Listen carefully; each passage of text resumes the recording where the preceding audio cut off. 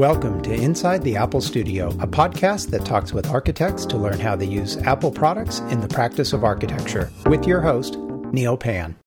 This episode is sponsored by Entre Architect. Learn more about Entre Architect at entrearchitect.com.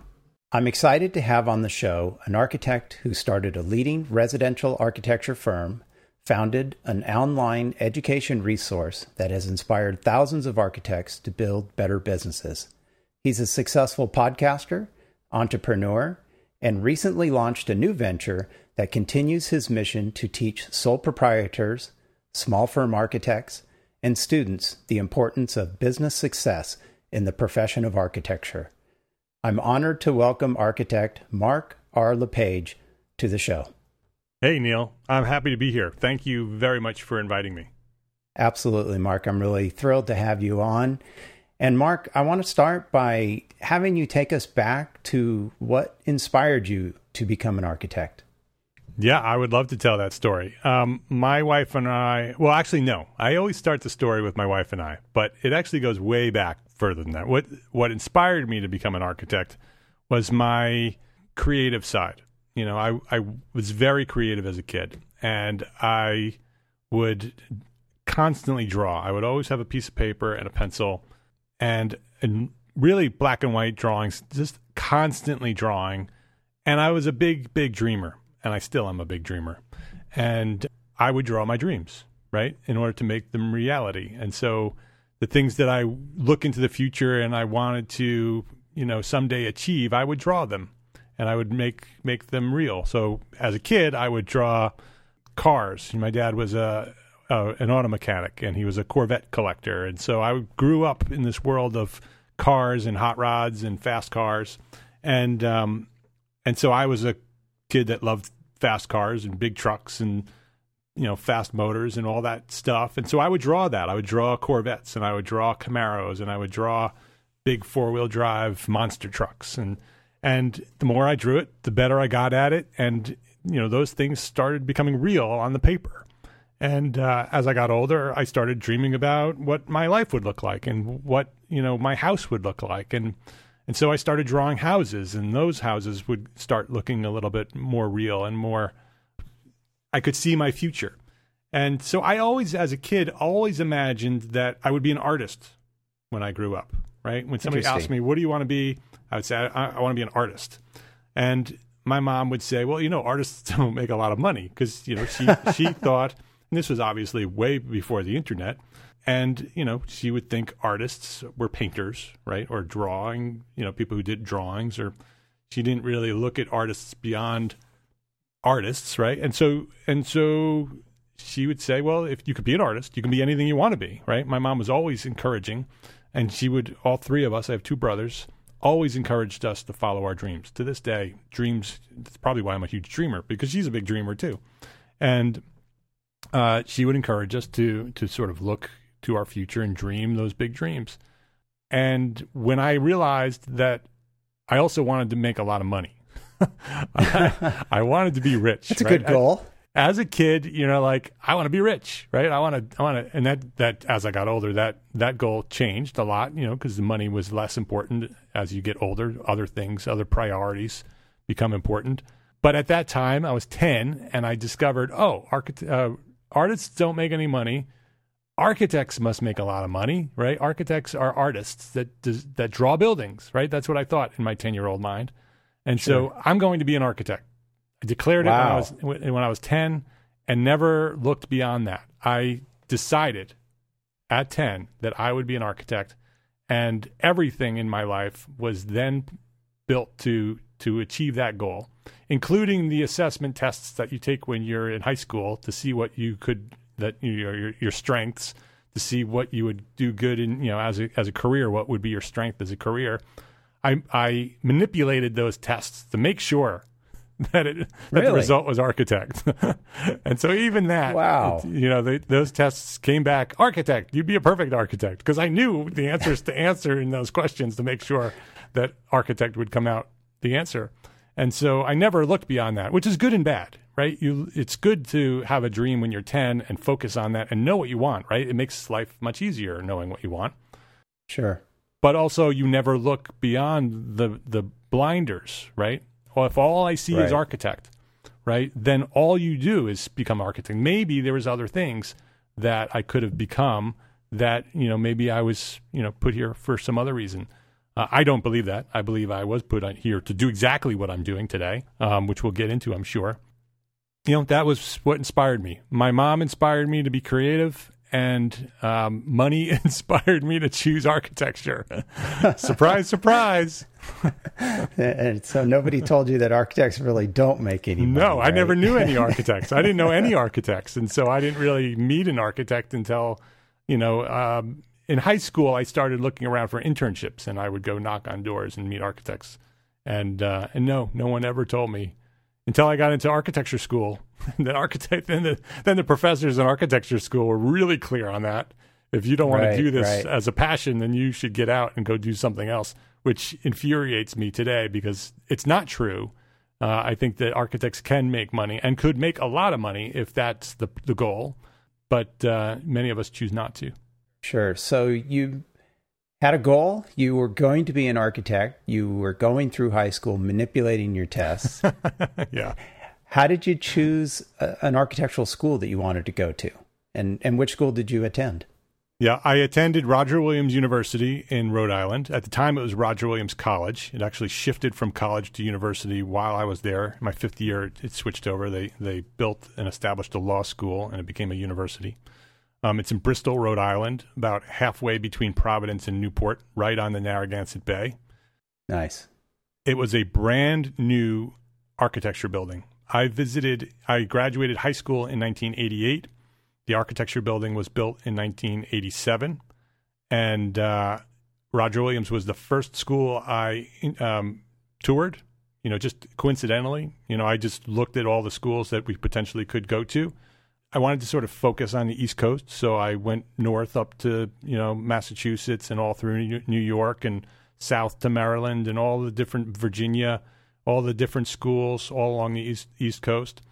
But the first one I visited just coincidentally was Roger Williams, and I met the staff there who was also young and enthusiastic and excited to be a newly accredited architecture program. The program had been around for about a decade, I think. But it was newly accredited with the new building. The new building was the last piece they needed to become accredited. And so everything was fresh and new. Like the building even smelled new, right? You could smell the carpet in the building. Wow. Nice. And the professors were excited to be there. And so yeah. I was excited. And the campus is beautiful. It's right on the Narragansett Bay. And so, it's a beautiful campus. And it's, a half hour to Providence and a half hour to Newport, Rhode Island. And it was a great place to be. And so everything I visited after that, which were mostly established, decades-year-old schools, RPI, where else did I tour? I went up to Boston somewhere, I don't remember, Syracuse. I went down to University of Maryland, Virginia. They're all 100, 200-year-old schools. And which is great, and those programs were great, but I compared everything to that shiny new school with those enthusiastic teachers.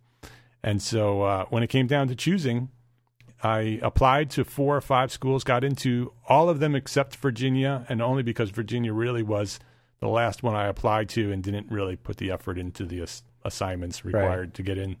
I had already decided that I was going to Roger Williams when I applied to Virginia. Nice. And so that's where I went. Everybody, everything was being compared to that new building and those enthusiastic professors. And I loved it. It was a great, and today it's still a great school. It's sort of a very well-rounded school. It teaches a lot about both sort of the technical side and the creative side.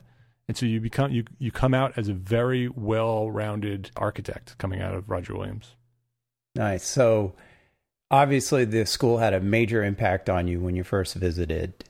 Was there any, you mentioned a lot of excited professors. Was there any one particular professor that kind of has had an impact on you that you still think about today? He's no longer with us. I would say Grattan Gill is who I was probably most impacted in. He was very enthusiastic. All the professors, it was really a great crew of Rico Malazzi was there. I don't know if he's still there. it was a long time ago too, so I don't remember all of the professors there. Sure. They were very passionate about what they did. It was a great school to go to. Awesome. So after that experience, during that time, you obviously started out, I'm going to be an architect. You go to college, you pick a shiny new school. Where did you think your career was going to head at that time? You're in school or maybe just after school. Where did you think you were going to go? What did you think you were going to do? Well, much like deciding to become an architect, I also decided that I was going to own my own firm. And so that was also an established decision, right? It was never, I was an entrepreneur from birth. My dad was an entrepreneur as a mechanic. He owned his own shop and his own repair shop. And I didn't know it at the time, so I didn't really look at him as an entrepreneur. But as an adult looking back, clearly an entrepreneur, ran his own business, did his own marketing. Right. He and my mom. And so it's in my blood, and I never really wanted to do anything other than have my own business. I like controlling my own destiny. I like being able to do things my way. And so that was always part of the plan. Coming out of architecture school, I got a job with Barry Postganzer, who is a small firm in Ridgewood, New Jersey, and learned a lot. He did some development, and he was a very good business person. He sort of took me under his wing, and taught me architecture.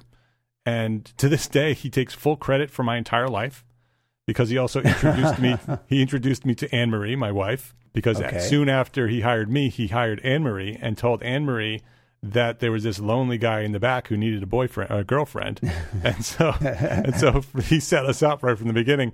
And to his surprise, we never told anybody in the firm that we were dating, and much less that when I left, I told them that we were engaged to get married. We kept it all a secret. Wow. Never told anybody in the firm that we were even dating. And so it was a big surprise when we left. So today he takes full credit for my family, my kids, my business, everything is all owed to Barry. So I appreciate that. And then after Barry, I left. And the intent was as a young intern, I wanted experience, right? Knowing that I wanted to start my own firm, I wanted experience. So Barry's firm was a small residential firm. Did some commercial work, did some development work, so really good, well-rounded experience. The next place I went was, at the time, it was called URS Consultants. Today, it's URS Corp, part of Grenier. Grenier merged with them. Today, one of the largest engineering/architecture firms in the world. Okay. And so I went to the complete opposite end of the profession and went to a huge firm and worked for them for about a year and experienced, knowing that I didn't want to work for a large firm, but wanted to experience that. And so I did that. And then when we got married, Anne Marie and I got married, we moved to Westchester, New York, to Pleasantville, actually, is the town that we moved to. And I got a job with Kyer, Garman, and Davidson. Russ Davidson, who was the former past president, actually the past president of AIA National, was one of the partners at that firm.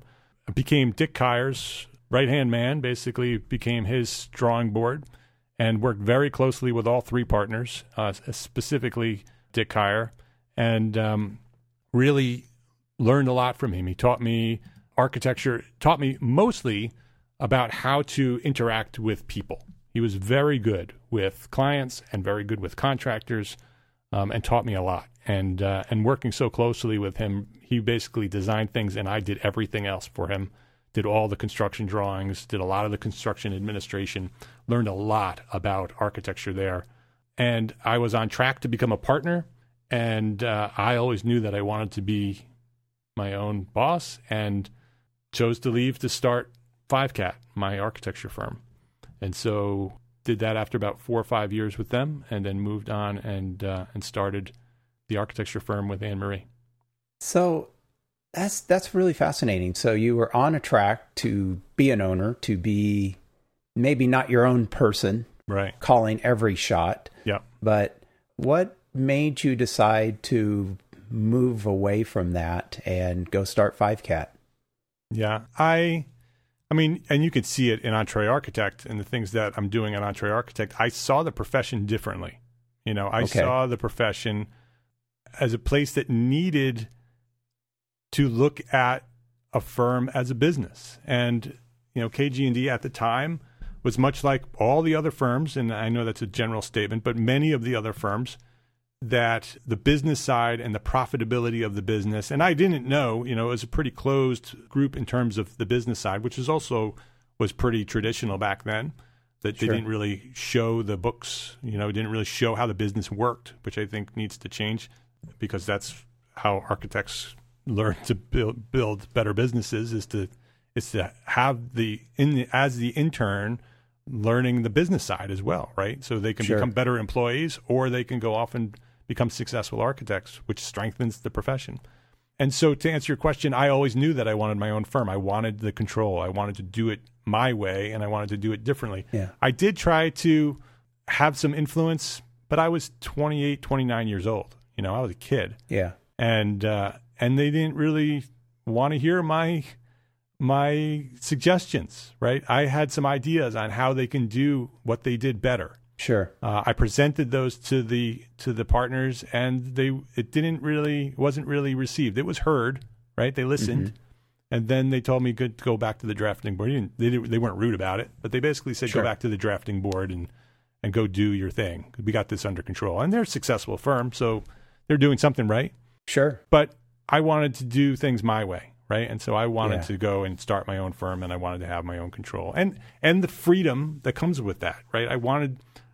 Anne-Marie and I, from the very beginning, wanted to have our own firm so we could have our own family and raise our kids and have that integrated life, which I also would not have if I became a partner in a medium-sized firm with, 15, 20 people. Right. I wouldn't have the flexibility to do what I want with my kids and go to every single sporting event and every single class play and every single back to school night. I never missed any of them. It was all part of my life because it was intentional to live a life that way. And so we made sacrifices in the business, right, in order to do that. But I had the freedom to do that. I had the freedom to build the business that supported the lifestyle and the family that I wanted to have. And so I left and started my own firm. So you've got your own firm. You're doing that. And then the internet comes along. It's a little further along now, and you've got all these ideas, and you start blogging. That's right. Take me through the idea of what your goal was when you started blogging and how that eventually became Entre Architect. Yeah. When we launched our firm in 1999, immediately we built a website. And in 1999, which is 1998 was when we started thinking about it and started building the website, no architects had websites. I remember in the late 90s, early 2000s, I would go to AIA chapter meetings and encourage architects to get a website, and they'd be like, we don't need websites. What do we need websites for? That's just, what do we need that for? Right? And so I had a website, right? We built our website in 1998, launched in 1999. And so when people searched for architects in Westchester County, New York, I was the one that came up, right? And so we launched our firm using the internet, leveraged the internet. Okay. And I'm a tech guy. I like technology. I love the internet and what it can do. And I've loved it from the very beginning. I was a charter member of AOL and, spent time on AOL. And from the very early 90s, I was online, right? Yeah. And so it was just part of me, and it was just made sense to build the website and build a business that way. Google didn't even exist. It was all other search engine, Alta Vista. Yes. Yeah, and Ask Jeeves and Yahoo, I think, was soon after that. And so the blog came about because I learned about blogs and what blogs were, and I followed other blogs. And so I built a blog called Living Well in Westchester for the firm. Okay. And I would write with the audience being my potential clients. And so I would write much like sort of like a home and garden magazine, that sort of vibe. I would write, how-to articles and what's going on in the firm and the type of projects that we're doing. And so I would write a blog once a week about what was happening. And that became a big marketing tool for us because the blog attracted, it helped with search results. And Sure. at the time, there were no other architecture blogs in Westchester County. And so they found me again, right? They found the website, they found the blog. Right. And they would follow the blog. They would subscribe and they would follow the blog. And they would get to know me through my writing. And so it was a way for me to sort of build that rapport before I got to the doorbell. So when I got to the doorbell, I'd ring the doorbell and they would invite me in like this old friend because they've been reading my blog for the past year and a half or whatever. Right. And so it became a really powerful marketing tool. And today, blogs still work that way if you focus on them. They're certainly not as anywhere near as powerful as they were in the 90s and early 2000s, but they still work. And so that was the first blog. And then because I am the business side of the firm, I joke often, and everybody who follows me has heard me say this 1,000 times. I always joke that Anne-Marie and I make the perfect architect when we come together because she loves architecture. She loves design. She loves everything that the traditional architect would love to do, and she hates business. Okay. And I love the business side. I love the people connections. I love working with contractors, and I love the game of business, the financial management stuff of it, and the marketing and the sales and all of that. I enjoy it. Okay. And so together we work really well, right? I would get the work, she would design it, I would create the drawings, I would get it built. Then we would just keep doing that over and over and over again. And we built a really successful architecture firm in Westchester doing high-end small projects, we call them, basically additions and alterations for really high-end homes. Okay. And because I was the business side, I started a second blog called Entrepreneur Architect, and I wrote it was for me. It was just a place where I could post my ideas and put links to things I found interesting. And because it was about business and architecture, in 2007, I started that blog. That also found an audience pretty quickly because there was very little information about business in the profession of architecture at all. The AIA certainly wasn't presenting anything about business back then. Sure. There were very few other platforms talking about architecture and business and architecture. And so that blog found an audience very quickly. And over the years, that audience became a community in the comments. And so I would write something, they would post a comment, I would respond to the comment. It was before social media. Yeah. And the community, which eventually evolved into the Entre Architect community, started in that blog in 2007. And that community was the inspiration for everything else that we've done from that point forward. Because as that community strengthened and that blog grew, that community encouraged me to turn it into something bigger, something different, something more powerful, more influential for the profession. And so after lots of procrastination in 2012, I relaunched it as Entre Architect. Wow. Fascinating. I mean, seeing and hearing everything you've done leads me to the point of this is what you were meant to do. And I mean, it's pretty much, that's the culmination of that is really getting to that point. So you've done it. But now I'm curious, how has your career evolved since you've established Entre Architect in 2012, I guess, with the 12-12-12 project, right? Correct. Yeah. Right. At the end of 2012, I recognized that the date December 12th, 2012 was coming. I thought that was interesting. And the community had been encouraging me for years to turn it into something more. I would promise for years that I would turn it into something more. I would plan to turn it into something more, and then I would procrastinate about turning it into something more, right? Because I was afraid, right? Sure. It's a big leap to sort of relaunch something, and it was intentionally from the beginning launched as a platform for a small firm, for the profession. It wasn't for me, it was for the profession. Yeah. With the intention of influencing the profession. From day one, that's what it was. And I decided that I was going to launch the podcast that same day. And so I used that date, 12-12-12. I posted it on the blog. The blog post is still there. If you search 12-12-12 project and my name, you'll find it. And it was an announcement saying that I'm going to do something that would change my life and it would have a positive impact on the world. That was what I announced. That on 12-12-12, I'm working on a project that is going to change my life and have positive impact on the world. And I encouraged others to do the same thing. So other people had 12-12-12 projects as well.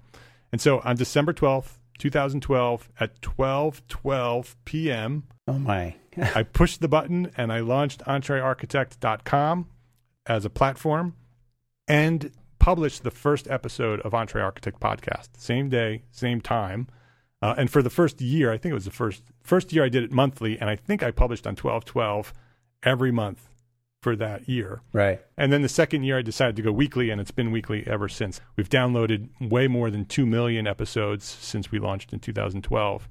And it's been a huge success. And it's really been, the podcast has really been the driving force that sort of has helped Entre Architect platform grow, because people are looking for that information, finding the podcast and becoming part of the community. And then there's lots of ways for people to become part of the community. There's free ways and there's paid memberships and all kinds of things. How has that grown over the last 8 years, and how has that changed? Are you still doing 5CAT? Are you still doing architecture?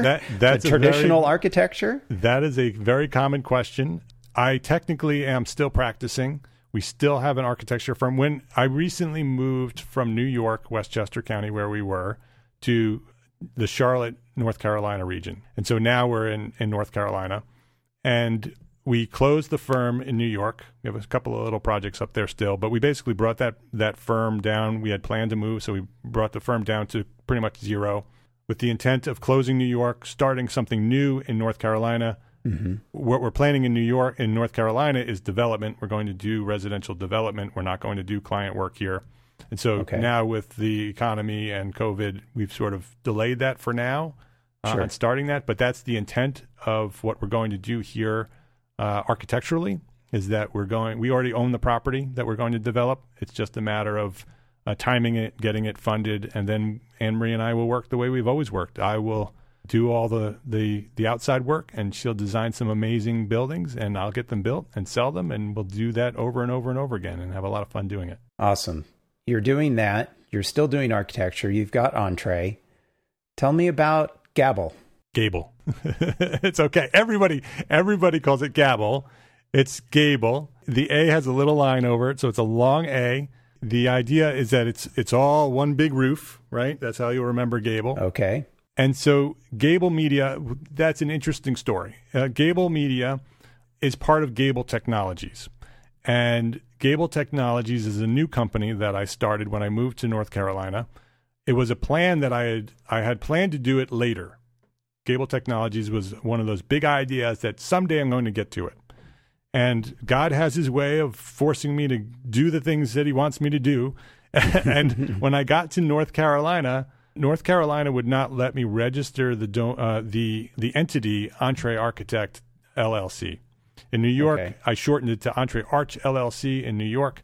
They accepted that. They wouldn't let me use the word architect in New York either, even though I'm a licensed architect. I wasn't practicing architect with Entre Architect. I see. It was not an architecture firm, so I wasn't allowed to use the word architect in New York, but they allowed me to use Entre Arch. Okay. And so when I moved to North Carolina, I said, okay, I'm just going to close the LLC in New York, start an Entre Arch LLC here in North Carolina, and we'll be, just keep going. Right. And when I applied to register for Entre Arch LLC in North Carolina, they said nope.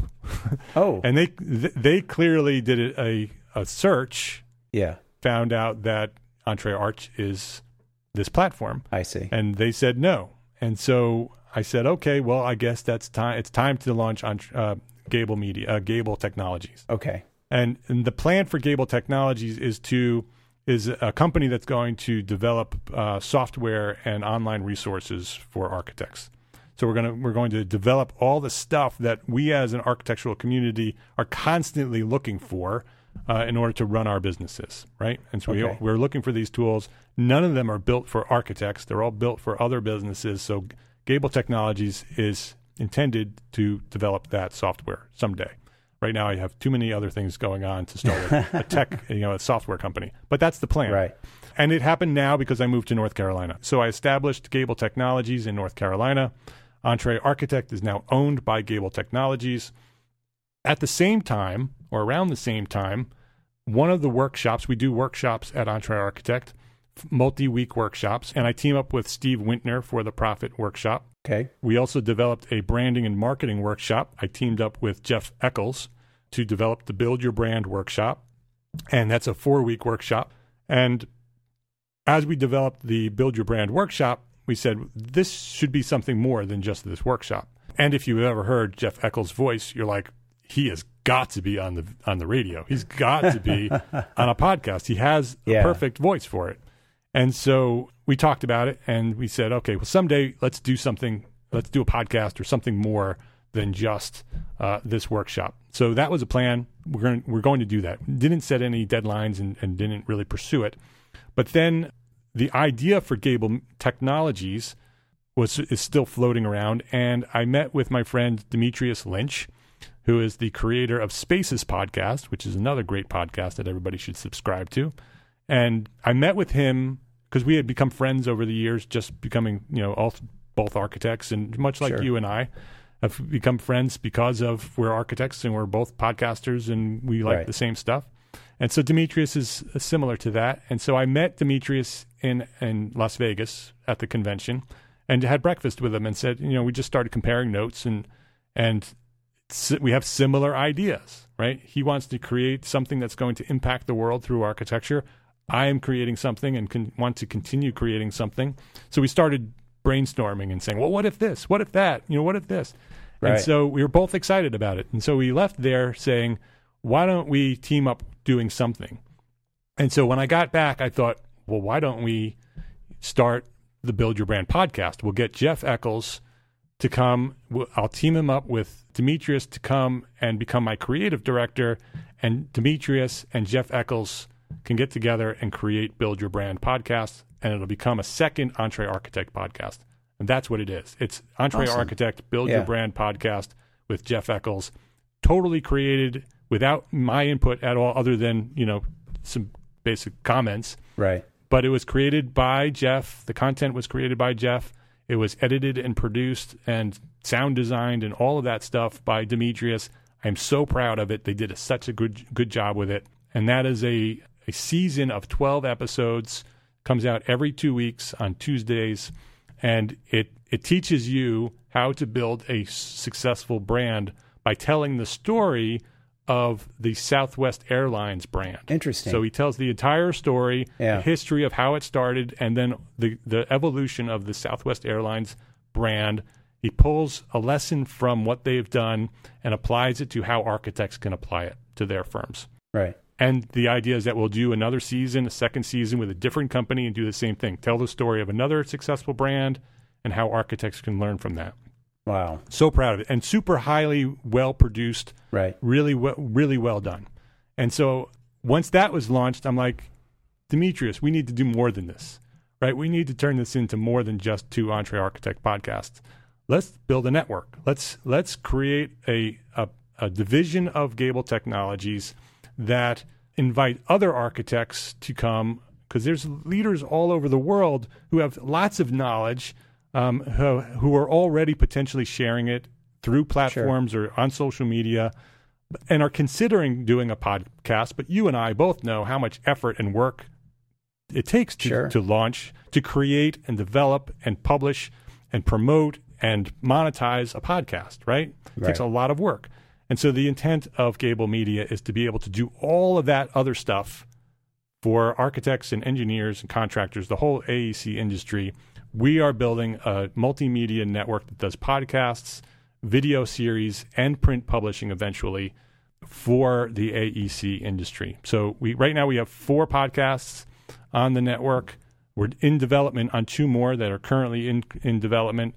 And we're talking with several other people who are interested in creating podcasts. So if you're interested, go over to Gable, gablemedia.com. Gable is spelled with no E, Gabl media.com. And, and go see what we're doing over there. Wow, Mark, you've had an amazing architectural journey. You've enriched the lives of so many other people. And I'm sure everyone listening to this, is just going to be inspired by all the things that you can do in architecture, all the different possibilities. I mean, this conversation just leads, from somebody that went from drawing cars and then drawing houses to now the leader of a technology media company, really. It's an incredible journey. So with that, we're going to take a short break, and after, we'll explore your exposure to the Mac and learn more about your Apple journey right after this.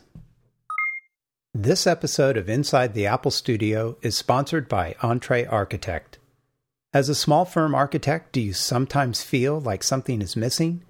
You have the projects, you have the team, you have the software and equipment, but every month is a struggle. The firm that you may have thought was everything you dreamed has turned out to be a burden, a stressful burden, and you don't know why.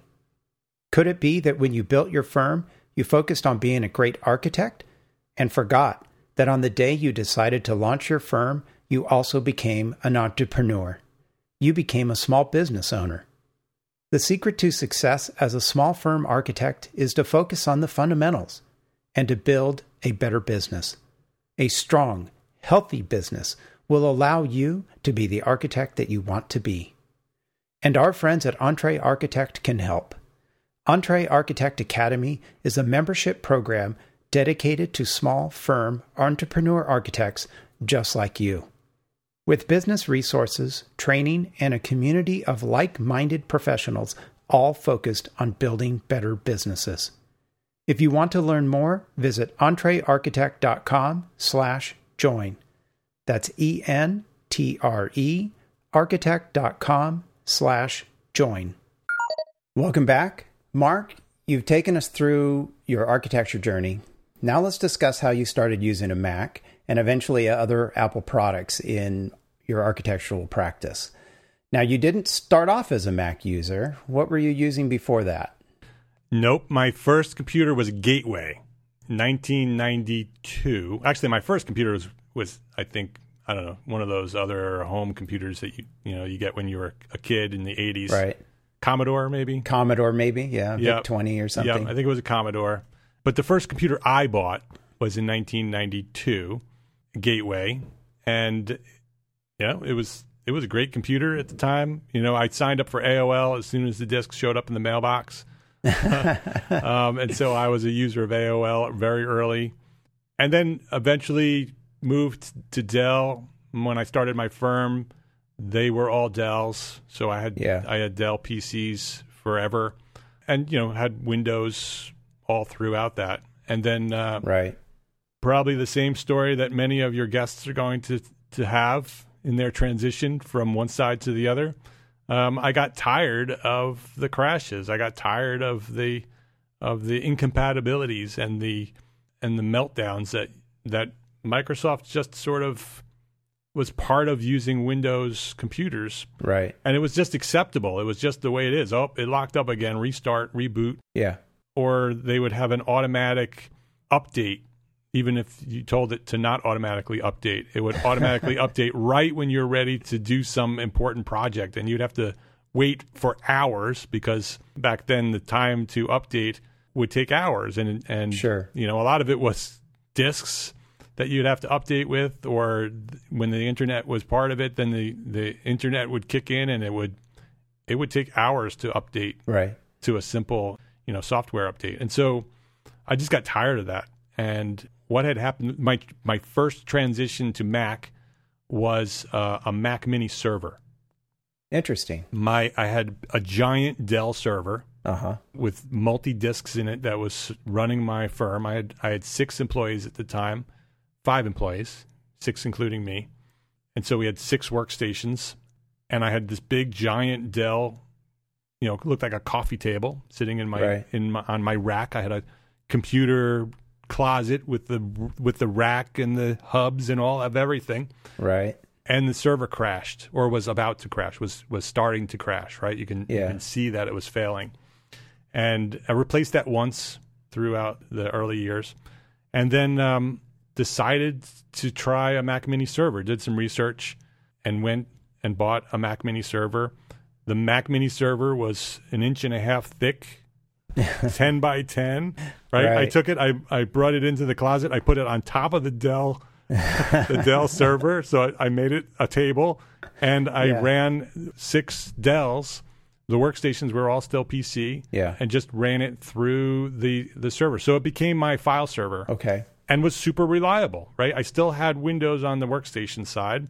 It was just a file server and never crashed, ever. It never had a problem with it. The integration, trying to get the Mac mini server to work nice with the PCs, that became, complicated at times. Right. Lots of, having to have the right words and the right dots in the right place. Right. And I do not miss that at all. I bet. That was so frustrating trying to get those things to work. And it would take up so much time. You'd want to be an architect and you'd want to do your projects and you'd spend days tinkering with wires and computers. It was just so frustrating. Right. And so with that reliability, I just gradually started transitioning everything over to Mac. So as a PC would die, we would just replace it with a Mac computer. Okay. And just slowly moved over. So we would have, we'd start moving. I originally bought an iMac for me, and then just slowly transitioned everybody over to Macs. And now it's all Mac. I've been 100% Mac for years. I run originally I launched Entree Architect on the iMac. I've since then, this is my second MacBook. I had a 15-inch MacBook. Now I have, it's still a 15-inch MacBook. So I got in 2019, got a 15-inch MacBook loaded. The one I have now is a loaded MacBook. Top of the line, has everything. And I run, right now, what you're looking at me, Neil. The people on the podcast can't see me, but I have my Mac over to my left, my MacBook over to my left with the monitor open. So I have my calendar over there. Sure. Right in front of me, I have an LG monitor that I'm running off of it. I have two other monitors flanking that main monitor. So I have three monitors that I work with, plus the MacBook to my left, all running off the MacBook. And then I have two, thanks to you, I have two external drives, MyBooks. Yeah. I have two MyBook external drives that are backups and external archives. And I have, and then I have software backups as well. Sure. I have a bunch of things that you recommended that I do, and I have all that stuff cloning and backing up automatically. Right. So I'm curious, as you were in the process of this transition, I know a lot of people in the profession or firm owners are concerned about even having a mixed environment. What were you using to create your architecture side? I mean, doing the drawings, what were you using at the time that you could use on both that assisted in that transition? Yeah, I was using AutoCAD. I was using AutoCAD LT. I've always used AutoCAD LT. I still to this day, and mostly because my firm has shrunk to zero. Right. I never transitioned to BIM. Okay. And so we ran AutoCAD LT forever and built the firm on that, and all the CDs were all done on AutoCAD LT, which ran on both sides. And so they had a Mac version of AutoCAD, and they had a PC version of AutoCAD. And so they played well together. They both made DWG files. Okay. All right. So, I mean, really having that ability to run the same program basically on two platforms allowed that to happen. So it's real important for, software developers, if they're looking at supporting both platforms, to do so, because it allows somebody like yourself to do what you've done. So it's really important. If I had transitioned to BIM, I would have a problem, right? Yeah. I would have to run parallels on my Macs to even run Revit. Right. I never did that. I never wanted to do that. Right. But I'm sure that works for some firms. I'm curious, Mark, what's been your experience of using a Mac? Explain what it's like to use a Mac. I love my Macs. I love the reliability. I've never looked back, right? I've never had a problem with my Macs ever. Eventually they wear out and you have to replace them, and they sort of tell you that, it's time to, they would start locking up on you or something. Sure. I've had a little bit of issues with the newest update, and I've discovered that it's my flanking remote monitors that are the problem. It was locking things up. That was a little frustrating. But if I put those to sleep, everything else stays on and works out well. And so I just love the reliability of it. And I have, it's funny because Anne Marie, my wife and partner, she's not a computer person at all. Yeah. And it's funny because she has a little 13-inch MacBook, and she has a little an iPad mini, and she has an iPhone, the latest iPhone. And so, and she has them all like stacked up on top of one another. And so she can do whatever she wants to do whenever she wants to do it. Right. Yeah. And that's the same thing. That's why I have a MacBook instead of an iMac, because I can unplug it and go. Right. And I can do what I'm doing here anywhere. And so, I love it. And the other thing, the secret that only you know, when I updated my last iPhone, I went to the other side. Oh, yes. I bought a Samsung, I think it was an S10, and loved it, but very quickly realized that all of my integrations, all of the stuff that automatically updates and integrates and syncs up with everything else, all that Mac stuff that you don't even realize is important until you try to shift over to another platform. I missed it so much with my messages and my email, that I sent it back and I got an iPhone 10. And so I still have my iPhones, and so I've never gone to the other side after. I started my first smartphone was a Droid. Okay. And then very quickly switched over to iPhones and never looked back. Yeah. I'm curious, a lot of firm owners and a lot of sole practitioners out there that are running their firms. Okay, so you've got your main computer application, your BIM or CAD drawing, and there's other BIM applications that'll run on the Mac as well, so you don't have to use Revit. But what other types of applications do you use on your Mac to run your firm for timekeeping or project management or anything else that is involved in running your firm? Yeah, well, I use Slack for everything. Okay. And so I have Slack channels for EntreArchitect. I have Slack channels for my architecture firm. I even had a Slack channel for my family when we were doing some projects. We sort of organized it on Slack. Yeah. And so Slack is a big piece of it. I use Fantastical as my calendar, which I love. Works really great with syncing up with my iPhone and integrates with my Google Calendar because I'm running Google Calendar. And so it syncs up with Google Calendar really well. What else am I working on a daily basis? Oh, I love my email. I use Spark for email. Okay. Interesting. A lot of automated email work that's really great. And that also syncs really well with my iPhone, a great iPhone app. I use Zoom all day long, every day, for years, way before COVID showed up. Yeah, because EntreArchitect is all based on connecting with other people and presenting things like that. And so I didn't use it for the architecture firm, but for EntreArchitect, I use it a lot. But I was before we moved to North Carolina and decided to close the firm up in New York, we were in the process of transitioning to ArchiCAD, which would run on Macs, which is why I was looking at that. I procrastinated. The reason I procrastinated is because I kept going back and forth between ArchiCAD and Revit on Parallels. Sure. And then never made the decision. So when we start doing development, we're going to do the design. So I'm going to eventually have to choose one and learn it. And so because we're going to do all that work ourselves, eventually I'm going to have to make that decision and do one or the other. Then I'll call you and say, how do I do this? Exactly.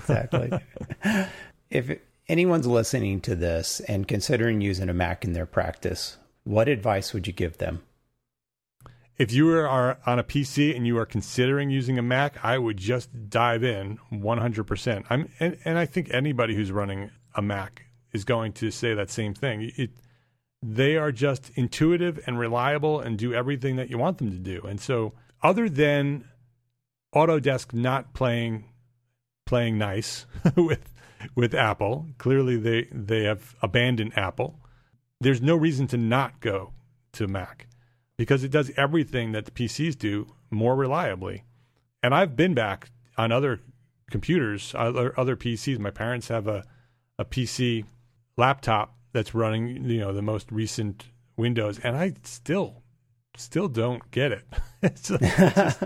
It looks like the same problems that I was having 10 years ago. Yeah. And they're still calling, tech support to solve those problems. And I'm like, just switch over. And so I bought them iPhones and iPads. So they're in transition. They're in their late 70s and they are in transition to full Mac over there. Wow. Well, Mark, I appreciate you sharing your Apple journey, but before we move on to our final segment, I'd like you to share with the audience one app, utility, or service that you find most useful. I would say Spark. I would say my email, Spark. First of all, it's beautiful. The user interface is intuitive and it's beautiful. And it does lots and lots of automated. It'll hold your emails and time them. It'll schedule your emails to go out when you want them to go out. They'll automatically file them in folders, and it just works really, really well. And so I would say Spark for email. Okay, great. Thank you for sharing it. I appreciate it. And if you're interested, it's got Mark's seal of approval there. So as we close out our time, I'd like to wrap up with our 10 questions. Let's get started with the very first one here. What's your favorite word? Favorite word is love. I say at the end, and I know we're only supposed to do one word, but I just want to say this real quick. My 3 favorite words are love, learn, share. And if you listen to the podcast, you can learn more. What's your least favorite word? Before we started this, I told you that the negatives were harder. So my least favorite word would probably... Let me come back to that one, Neil. Okay. What turns you on creatively, spiritually, or emotionally? Connections. Bringing 2 people together. So those 2 people individually, when they come together, they are individually more powerful is my favorite thing in the world to do. What turns you off? Secretive. Being secretive. What sound or noise do you love?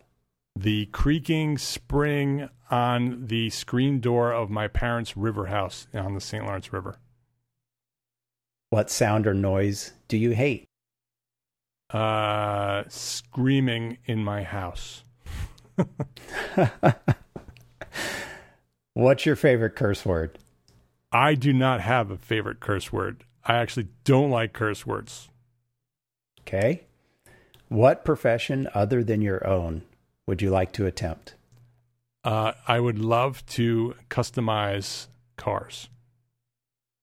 What profession would you not like to do? I don't think I could ever be a doctor. So let's go back to new question number 2 on my list here. Before we get to the last one. Yeah. What's your least favorite word? My least favorite word is... Could be a swear word. You want me to say it? No. Actually, that's okay. That's actually, I could say that. I would say fuck might be my least favorite word because people are using it throughout the internet and through our society as if it's an okay word to use, and I don't believe it's an okay word to use. I think it's degrading our society in so many ways. I think that's a great answer. Our last question. If heaven exists, what would you like to hear God say when you arrive at the pearly gates? Heaven does exist in my mind and in my world, and he is going to say, good job. Awesome, Mark. Thank you so much for joining me on this episode of Inside the Apple Studio. Mark R. LePage, thank you. Thank you, Neil. I appreciate you inviting me on your show, and I appreciate you for doing this. I think this is going to be a fantastic series, and I'm really happy to be part of it. Thanks. Thank you. I have been your host, Neil Pan, and thank you for listening to this episode of Inside the Apple Studio. I'd like to thank my guest, Mark R. LePage, for joining me, and Entree Architect for sponsoring this episode. Learn more about Entree Architect at entrearchitect.com. And be sure to follow the show by selecting the follow button in Apple Podcasts or in your favorite podcast app. Inside the Apple Studio is a production of Apple for Architects at appleforarchitects.com.